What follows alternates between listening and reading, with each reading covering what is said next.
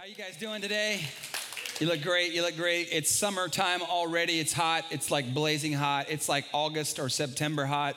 And I'm already done with it. Let's have spring come back or winter, whatever's next. I'm already done. Are you done with it as well? No. Most of you are already getting ready to go on vacation, or you've already been on vacation, so you've already been in the pool. Yet I haven't gotten to do that. All I'm doing is remodeling a house every night of my life. If there's anything that will steal the joy of the Lord from you, it is remodeling a house. Can I get an amen, somebody? Amen. So if you know an army of skilled laborers, just send them my way. It'll be fantastic. And I'm just kidding. Hey, this is Man Month. And if you're new around here, if this is your first time here, we do things a little different really during Man Month. For instance, today we started off with a hymn about prayer written by Pastor John Bon Jovi. If you missed that, it was great. Thanks to our band for indulging us with that. A little Living on a Prayer. It's a great hymn of faith traditionally. Since the 80s, very, very, very good hymn of faith. But we have a good time. We have snacks, dried cured meats, and various drinks. And then Father's Day, we sort of kick it up even more. So join us during this series. Quick thing, growth track after this service, right over in this building right here. If you're new here, if you've been here for a while, you want to know more, you want to get involved. Mostly if you just want to get plugged in. It's a great way to do that. There's other ways to do that, but this is the best way to do that.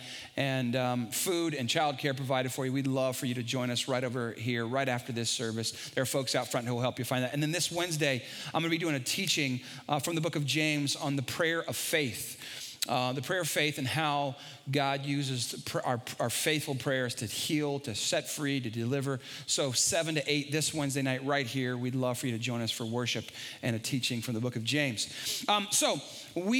This is Man Month, and this is something we've been doing for the past 9 years. Someday we may take a break, but right now we're not taking a break from Man Month. And this is the month where we celebrate biblical manhood, the things that make men awesome. And we know that at every church I ever worked at, we would say things really nice about moms on Mother's Day. And then when Father's Day would roll around, we would be just like beating up on the men. I didn't do this, but we would always be, Dad, you're a failure, do better, or go home. Or I don't know what they would say, but like we don't do that around here at Life Point. We want to celebrate you. We want to say thank you for your role and what you do.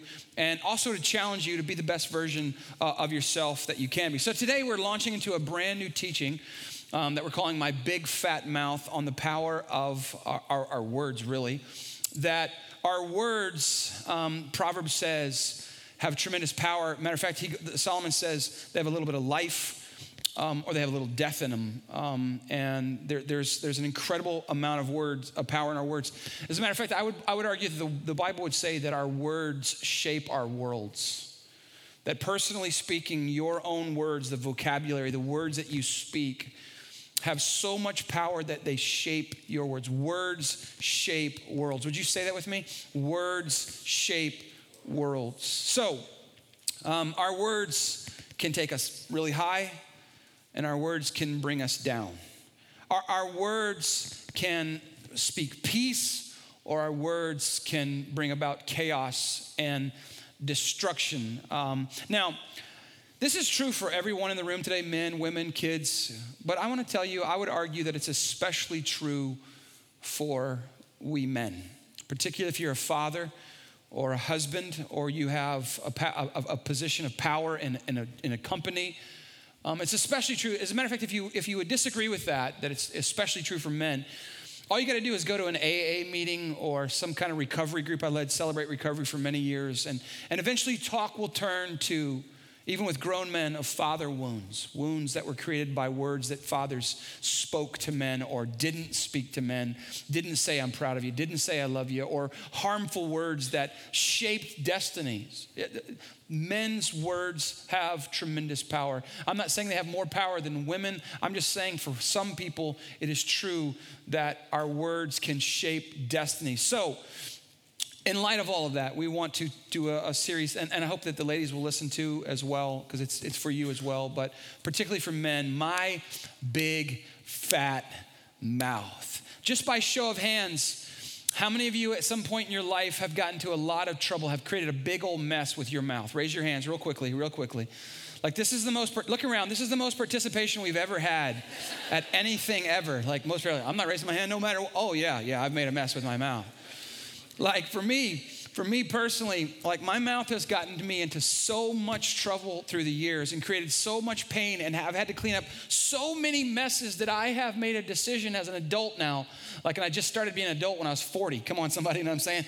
And still it's iffy if I'm an adult yet. But that I've decided I will never say anything controversial because my mouth has caused me so much pain. There are people like Facebooking me like through private messenger. Why aren't you saying something about this problem in America today? I'm like, I'm not saying anything controversial at all because my mouth has gotten me in so much trouble.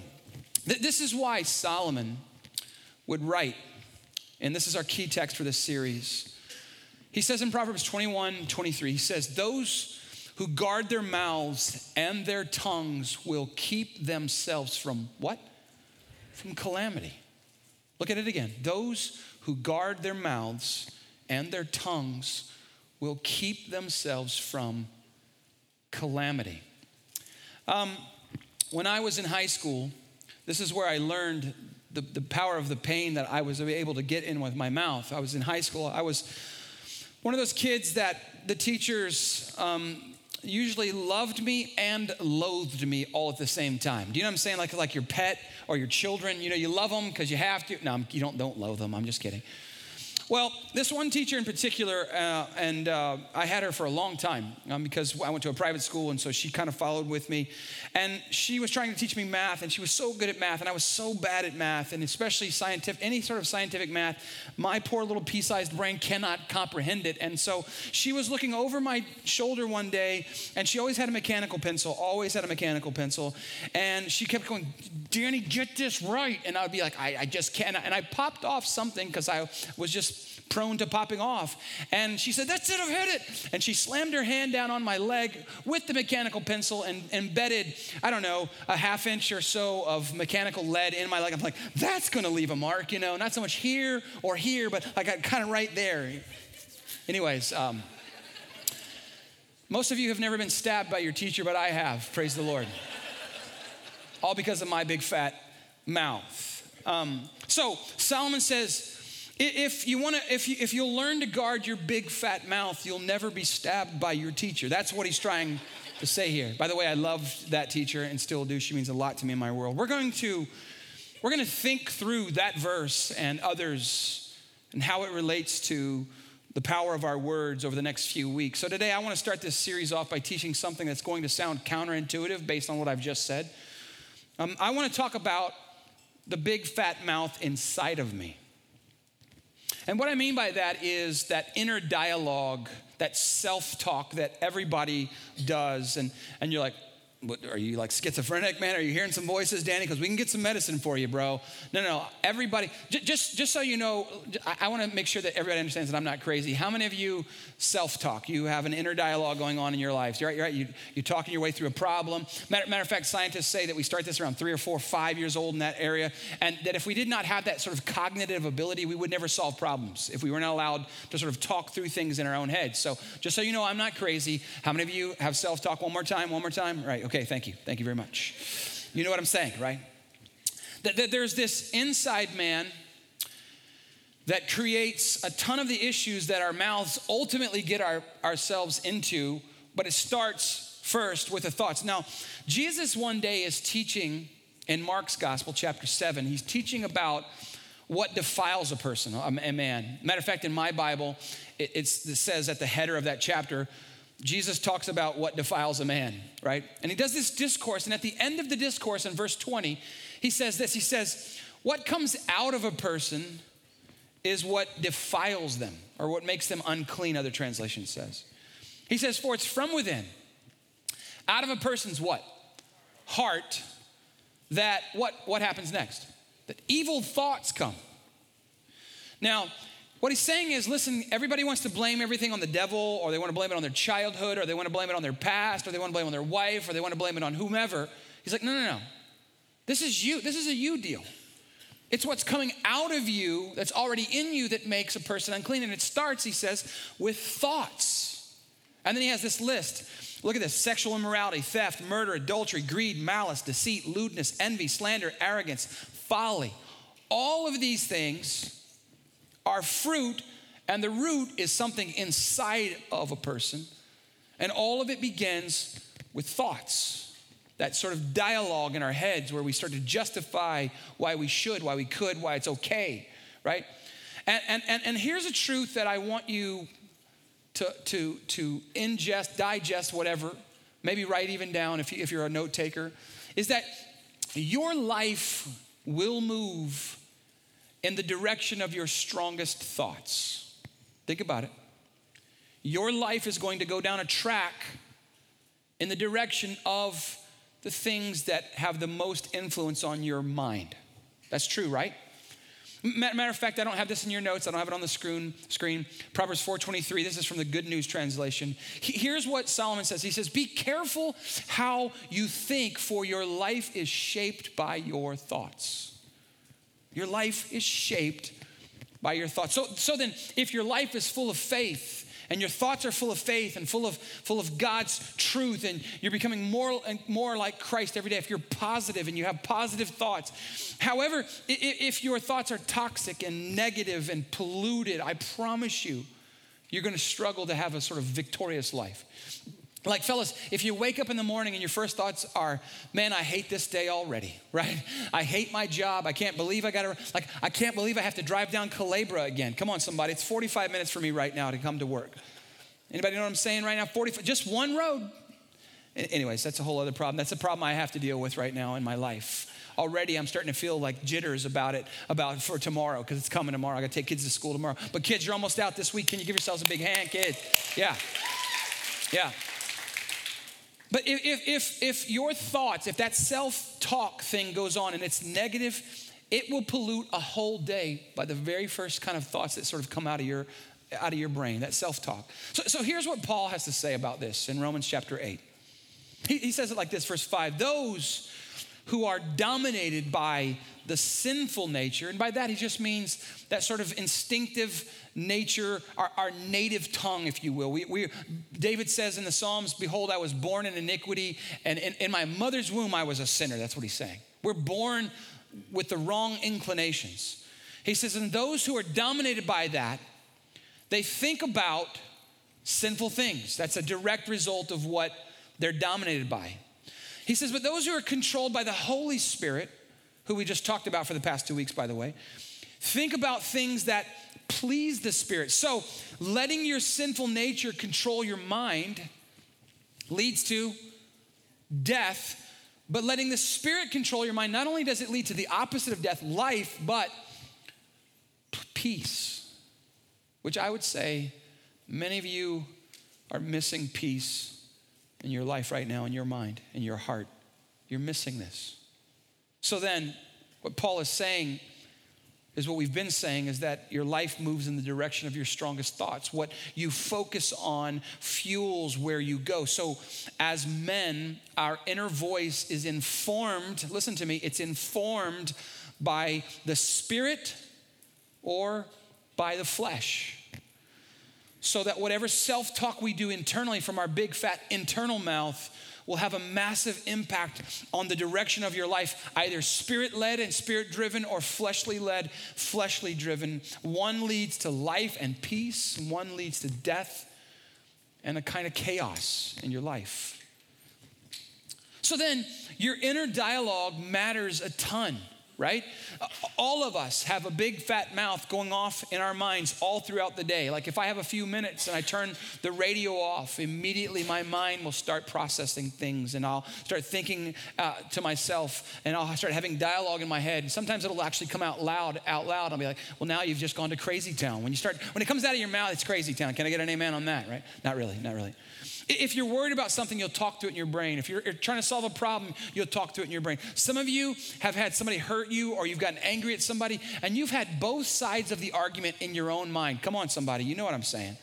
You've gone through exactly what you're gonna tell them, what their responses are gonna be, how you're gonna counteract that. You're ready like a lawyer all ahead of time in your mind. Come on. Raise your hand if you've done this. Come on, raise your hand. 3 of you did. The rest of you are lying, right? Listen, I talk to myself sometimes, and honestly, I think it pleases God what I'm thinking, what I'm talking about. But there are other times when my inner dialogue can be destructive, and I'll just tell you how that works for me. For me, Most of it has to do, if it's positive, with the fact that I've spent time in God's word, I've spent time in prayer. And the times where it goes negative, let me tell you how it plays out in my life. It plays out with insecurity and self-doubt and not believing in myself. It isn't that I don't believe in God, it's that I just start finding all the flaws in my own life. Amen, somebody? You know what I just remembered that I didn't do?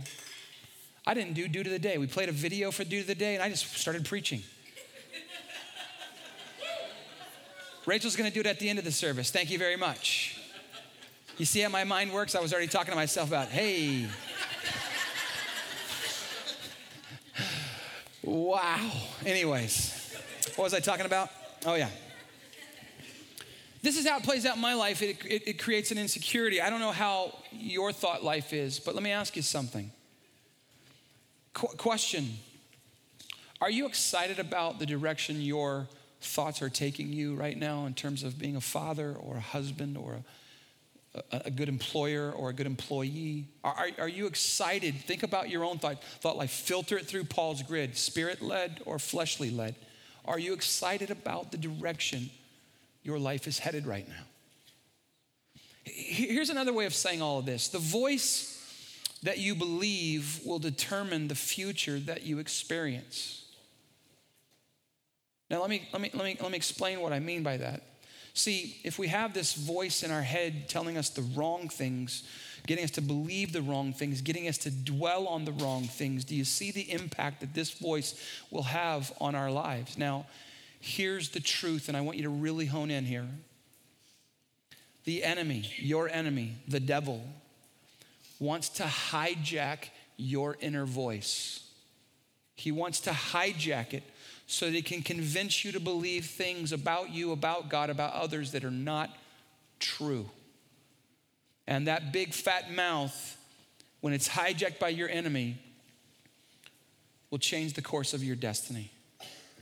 Now, I could go with all sorts of directions from this point forward, but I want to go with a way that affects me personally, and I know it won't affect every person here. Not every man in this room will relate, but some of you will, and I want to take the risk that only a few of you, some of you will and some of you won't. But the way that this inner voice, when it's hijacked by my enemy, comes at me strongest is with a voice of insecurity. A voice of insecurity. And I want to direct your thoughts to a story in the book of Exodus, and you can turn to Exodus chapter 4. While you're doing that, I want to tell you about a book. There's an author named Brené Brown. She's got some amazing books. I've quoted her here many times before. There's just such practical things about the way our brains work, about the way that why we do the things we do. And she has this book called Daring Greatly. And sort of one of the things that she says is that most of us are driven by a scarcity mentality when it comes to ourselves. Now, you've met people who are overly confident, right? There are people like that. But the majority of people are not overly confident. They're underly confident. They're dealing with a scarcity mentality. They have a voice going off in their head that when faced with character flaws in their life or disappointments or failures or frustrations in their life, that speaks to them this phrase: I am never blank enough. You see the scarcity mentality. I am never blank. And we left it blank because it differs from person to person. Matter of fact, from person to person, each person, it could differ from day to day what this voice is saying to you, that you're never this enough. You're never good enough. You're never strong enough. You're never fast enough. You're never pretty enough. Whatever the words are. That this is the voice that is a voice of insecurity speaking in your life. For me, this voice would be like, I am not smart enough, or I am not disciplined enough, or I am not experienced enough, or even more recently, I am not good enough as a leader. I'm not good enough. Now, what about you? What would you fill in the blank with? I am never blank enough. Like I would love to have time, because I just bared my soul to you, what mine are, and I would love to know that some of you are just as jacked up as me, so we don't have time for that, right? We all have a big fat mouth going off in our minds, and occasionally, sometimes, the essence of it is saying, I am never blank enough.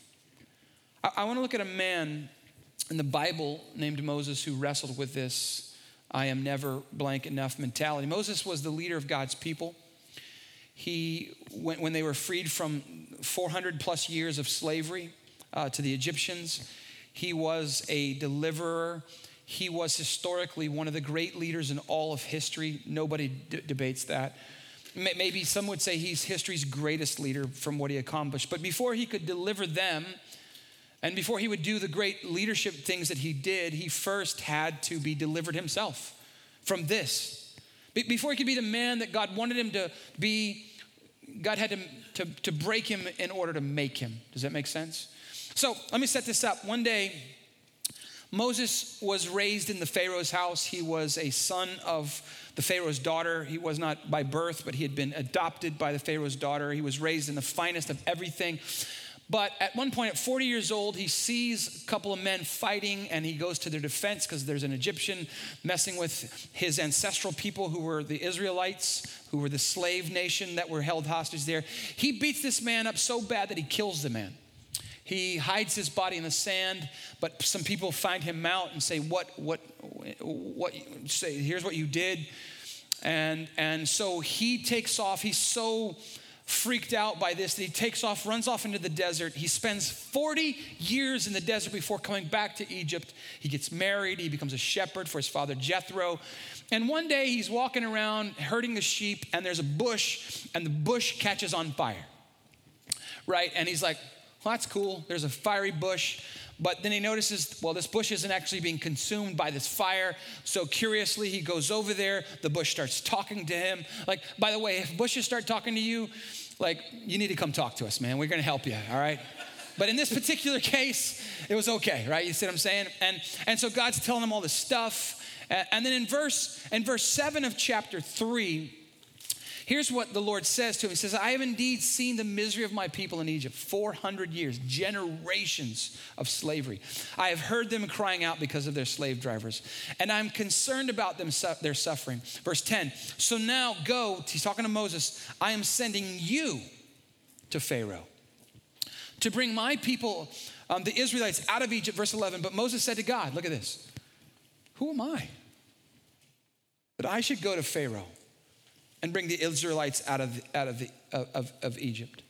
Now there's a conversation going on here between two people, God and Moses, but there's a third voice involved here that you can see all throughout this story. It's never mentioned, but you can see it playing out all throughout Moses. It's Moses' inner man, his inner dialogue that is communicating. There's a fiery bush. There's a voice coming out of it. It's God. Clearly, Moses knows it's God. Like, he takes off his shoes. He's on holy ground. He knows this. God's saying to him all this great stuff I want to do through you.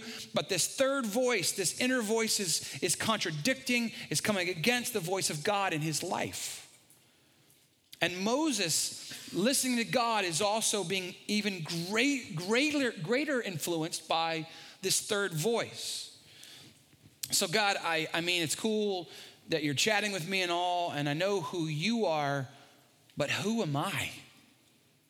Who am I? Now, the first thing his inner voice starts saying is, I'm not good enough. Now, I don't mean that in the sense that he's not good enough as a leader, or we'll get to all that. What he's saying is, because of my background, because of my power, I'm not a good enough person to do this. Now, with a cursory reading of this, you would seem to think he's saying, hey, listen, what you're calling me to do is amazing, and that's an incredible task, but who am I? Meaning, I'm not important enough to do this. But this is not what I think he's saying. Because what he's saying, in order to understand the voice that speaks to somebody in their head, in order to understand why people do what they do, you have to understand their backstory, right? This is why we encourage people to join groups to tell their story, because here's the truth. Now, I want you to remember this. The enemy will use your history to inform your insecurity. Now, funny thing about this is he won't use your history, the good parts of your history, to inform your insecurity. He will only use your past failures to inform your history. And it's just true about human beings that if somebody gives us 40 compliments, but criticizes us with one thing, that one criticism will outweigh the 40 compliments that they give us. That's just true, isn't it? It's just an unfortunate flaw in our makeup as human beings. God says all this amazing stuff, and all Moses can hear through all of it is, I'm not good enough. I'm never going to be good enough. Now, you may not know this, but before the burning bush experience, Moses has killed somebody. Well, you know it now because I told you a moment ago. And even though it's been 40 years now since that's happened, his past is still speaking to him. It's still hijacking his inner voice, dictating to him what he should think about himself. This is what you did. This is who you are. And all of these years later, married, kids, successful, this is what's doing to him. And the voice in his past, even as God is speaking to him about his future, about his presence, the voice is saying to him, what you did is who you are. Now, this is how it works. As soon as God starts talking to you about your future, the enemy will start digging up and reminding you about your past. And your inner big fat mouth will kick in and start listening to you all the reasons why God can't use you, why God can't make you, why God can't help you become a good husband or a good father or a good whatever. God, Moses says, I know you're great and awesome and able, but what am I? I know you are who you are, but what am I? Now, here's the bad part of this. It's not just the stuff that your inner voice will remind you of, the stuff that you did before you met Jesus. It's the stuff that you've done after you've met Jesus, the stuff that still hasn't changed, the stuff that you're still struggling with. And this will try to disqualify you. The stuff that you just did, the enemy will use to disqualify you from doing anything in your future. This is what he's happening. I'm not good enough. The bush is burning. God is speaking. The voice has never been louder in his life. Isn't it amazing that his inner voice is actually drowning out the voice of God talking to him through a burning bush? And this is why Solomon would go on to say later in Proverbs 4:23. Guard, he says, above all else, guard your heart, for it is the wellspring of life. Guard your heart. Your heart, he's not talking about your physical heart. He's talking about the soulish part of you. It's the essence of who you are. It is your authentic self. It is the core of your being. It's where all of your dreams and all of your desires and all of your passions live. It's the part of you that connects with God. It's the part of you that connects with other people, that gives you the ability to love people. And this is why Solomon says, above all else. Now notice, he doesn't say, hey fellas, if you get around to it, or it would be nice if. No. He says, make it your number one priority to guard your heart. Because if you can't get that inner voice working for you in the way that Paul says that is pleasing to the Spirit, you're going to end up a shell of the man you could have been. Because if your heart is unhealthy, the core of your being is unhealthy, it threatens everything else, your family, your friends, your career, everything. So when Solomon says, guard your heart, notice the word guard, meaning that it's a battle zone, meaning that there is someone who is attacking your core being. Guard it. And many of us men, we live oblivious to this reality. We have this enemy who is bent on our destruction, that not only does he oppose God, but he opposes everything that is aligned with God, including us. The enemy will use all sorts of weapons to attack our hearts. And for me, these attacks will often come after some disappointment in my life, some circumstance, some defeat that leads to disappointment, that leads to discouragement, and sometimes even disillusionment.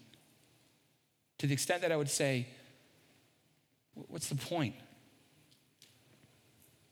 What's the use? That if I'm not on guard of my heart, he will hijack my inner voice and have it saying to me things that are simply not true.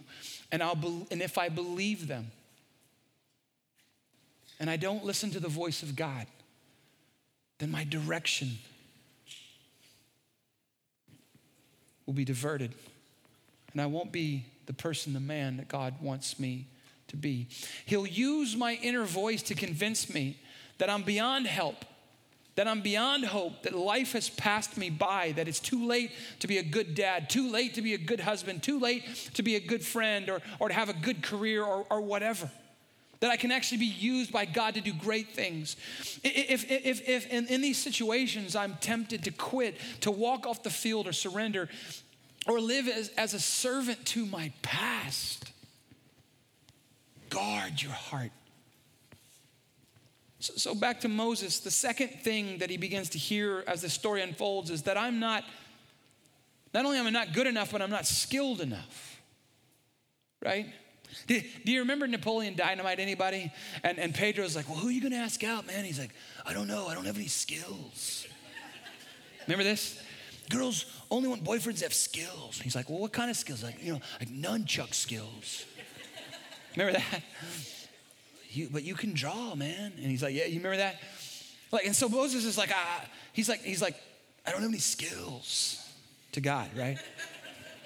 I'm deficient in some way. Deficient just means lacking something that's needed. And Napoleon's like, I don't have any skills, man. I don't have enough of what I need. I'm inadequate. I'm not skilled enough. And so the story goes on. God says, okay. All right, Moses, I'm going to give you some sweet skills, I don't think God said it like that, but maybe he did. Who knows? You weren't there. How can you argue with me about that, right? So Moses says, listen, I believe you, but they won't believe me. Can you give me some skills? So he says, hey, what's that in your hand? And Moses, a shepherd, has a staff. He says, throw it on the ground. It turns into a snake. He's like, whoa, pick it back up. It turns back into a staff. Well, that's a pretty sweet skill. Come on, somebody. He's like, reach your hand inside your cloak. He reaches his hand inside his cloak. He pulls it out. He's got leprosy all over that hand. Put it back in your cloak. Puts it back in his cloak. Comes out perfectly like a baby. Says, hey, dump some water on the ground. Turns into blood. Like, that's some sweet skills. And after all of this, here's what Moses says in Exodus 4, verse 10. Moses said to the Lord, pardon your servant, Lord. Hey, voice from the burning bush. Hey, voice who just helped me to do some sweet skills. Pardon me, I know it sounds crazy, but I don't feel qualified. I don't feel good enough. And he says, I've never been eloquent. Look at this verse. Neither in the past nor since you've spoken to your servant. I am slow of speech and tongue. I'm not skilled enough. I don't have what it takes to do what you're calling me to do. And here's what the Lord says to him. Exodus 4, verse 11. Who gave human beings their mouths? Who makes them deaf or mute? Who gives them sight or makes them blind? Is it not I, says the Lord? Now go. I will help you speak. And I will help teach you and will teach you what to say. Like, I'll be your speech instructor. I'll write your script. I'll give you the words to say. I made you the way you are. Who made you? I did. I'm not going to ask you to do something I haven't already prepared you for. I'm not going to call you to do something I haven't given you the skills to do. See, when you offend or when you insult the product, you offend the manufacturer. Can I get an amen? And you got to come to the place where you say, if God left this skill out of me, it's because he knows I don't need it to do what he's called me to do. But here's the truth about us. A lot of us struggle with this insecurity of I'm not skilled enough because we fall into the comparison trap. We compare ourselves like, man, I'm not as good a dad as that guy. I'm not as good of a husband as that guy. I'm not as good of an employee as that guy. And we have this comparison thing going on where we're comparing our worst to other people's highlight reels that we see on social media, or we see the best of them, but we don't see their worst. We don't know that they struggle with all sorts of things as well. And we're comparing our worst to their best, and we're going to come up on the short end of that every time because comparison is a thief, man. It will steal from you. It will take from you. It will rob you from the good you are. And sometimes it's just simple stuff, surface stuff, but other times it's convinced you'll never be a good dad. You'll never be a good husband. You'll never be a good friend. Why even try? Here's the thing. Don't stop trying to be a better version of whatever it is that you're trying to be, but stop trying out. You're already on the team. You made the team. Don't try out anymore. Comparison is a trap and a thief. Just don't do it. So now Moses is out of excuses because God said, hey, your past doesn't define you, man. I'm present in your present, and I am here in your future. And oh, by the way, whatever skills you think you lack to do what I've called you to do, I'm going to come in and equip you. I'm going to use you supernaturally. And even after all of this, Moses has this voice saying to him, you're not good enough. You're not strong enough. You're not skilled enough. I know you're God, but who am I? Verse 13, and so Moses says, pardon your servant, Lord. Just please send somebody else. Please, he's run out of excuses to throw out at God. God's counteracted every voice that his inner voice has been saying to him, but still he's still overwhelmed with doubt. Please just send somebody else. I don't have any more excuses. I just can't go. And this is the voice that's saying to him, I'm not confident enough. When you read this story, if you really look into it deeply, you see a man that is struggling. And if you put yourself in his shoes, you see a guy who's struggling deeply with self-confidence, so deeply that he's actually in danger of thwarting God's plan for his life, that he's allowed fear and doubt and this self-talk to overwhelm him. He's listening to a voice that says, you're not enough, you're not good enough, you'll never be good enough. And rather than risk failure, he says, I'd rather not try at all. And it's true of us as well. Don't we do this? And so gracious God changes the plan and says, hey, I'm going to send your brother Aaron. I'll tell you what to say, Aaron. You tell Aaron what to say, and Aaron will speak for you. And it's just a picture of God's grace that even though he's trying to work around all of Moses' shortcomings, he's like he has to provide an alternate plan. And Moses eventually gets this right, and Moses eventually becomes one of the great leaders of human history. And there's something that has to be pointed out first here, is that Moses never doubts God's ability. He never doubts God's capacity. He just doubts himself. The voice of insecurity is so strong in his life that he almost chooses not to do anything. What would have happened in Moses' life? What would have happened to the people of Israel had Moses not silenced that voice and started listening to the voice of truth? It's part of the reason why so many men never choose to become part of God's plan for their lives. They'll do great work in the community. They'll do great work, at their job, but they'll never sort of get involved in God's plan for their lives in the local church or in the community serving or wherever. They never do this because they let the voice of insecurity say, I'm not this, I'm not that. It's let the professionals do it. I know God wants to help people in the community. I know God wants to heal the sick. I know God wants to help Kids Point. I know God wants to do amazing things for all. Let somebody else do it. I am not blank enough. I intentionally left a part out of the story that I want to share with you now as I wrap this up. This is verse 13 of Exodus 3. We were just in chapter 4. Moses said to God, suppose that I go and do what you're saying. Suppose I go to the Israelites and say to them, hey, Israelites, the God of your fathers has sent me to you, the God of Abraham and Isaac and Jacob. And they asked me, well, what's his name? What am I supposed to tell him? Who am I supposed to tell him that I've been talking to? And God says to Moses, I am who I am. This is what you're to say to the Israelites. I am has sent me to you. And Moses is like, sorry, did you just, I think you broke up. Like, what did you say? I'm supposed to tell them I am sent me to you? Like, are you sure about that? Like you don't have something better for me to say than that? But what God is implying to Moses, and he's implying to you with all of your excuses about why you can't be, why you can't do, is that he's not just the God of the past, the God of Abraham and Isaac and Jacob. He's not just the God of the future, the God who will do, the God who's got some amazing things coming ahead. He's the God of the present tense, the God of Moses, the God of right now, the God of Danny, right here, right now. And I am is open-ended. Danny, I know you think I'm not strong enough, I'm not good enough, but I am.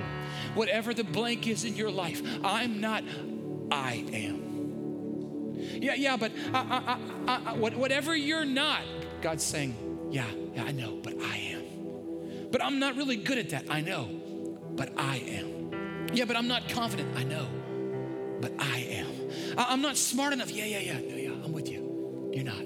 But I am. Come on. I'm not gifted enough. Yeah, but I am. And if you'll just listen to the voice of truth, I will help you. I will come alongside of you, because I'm not the God of the past. I'm not the God of just the future. I'm the God of right here, right now. And whatever the blank is in your life, I will fill it in for you. See, that kind of takes away all of the excuses for me. All of the reasons why I can't, the reasons why I shouldn't, the reasons why I'm not good enough, the reasons why my past should not let me move forward into my future. God says, listen, I know all of that, but I am. And if you'll listen to my voice, and you'll stop the noise that's trying to inform your future, I will lead you, and I will guide you, and I will make you the man that I want you to be. Can I pray for you real quick? Can I just, first of all, just get a good amen on that, by the way? Amen. Amen.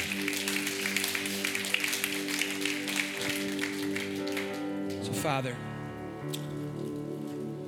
I'm going to invite every man just to open your hands like this, just to open them up like this for a minute. And then you can close your eyes real quick. Father, with open and empty hands, I give you all of my excuses, all of my past, my failures, even the recent things, even the things of yesterday. I give it to you. All of my insecurities, all of my frustrations, all of my doubts. Here they are, God. All the reasons why I can't, I let them go. My hands are blank. Now would you insert yourself into my life? With the great I am, come into my heart, into my life. Fill the gap, fill the void. Close the gap between the me I ought to be and the me I am right now. Would you bridge that gap for me, I pray? My hands are open. My hands are empty. Put good things in their place, God. I let go of my past. I let go of my excuses. And I cling to your powerful, almighty, all-knowing, all-powerful hand. Take my life, use my life, make me. Father, make me the man you want me to be. And I pray these things in your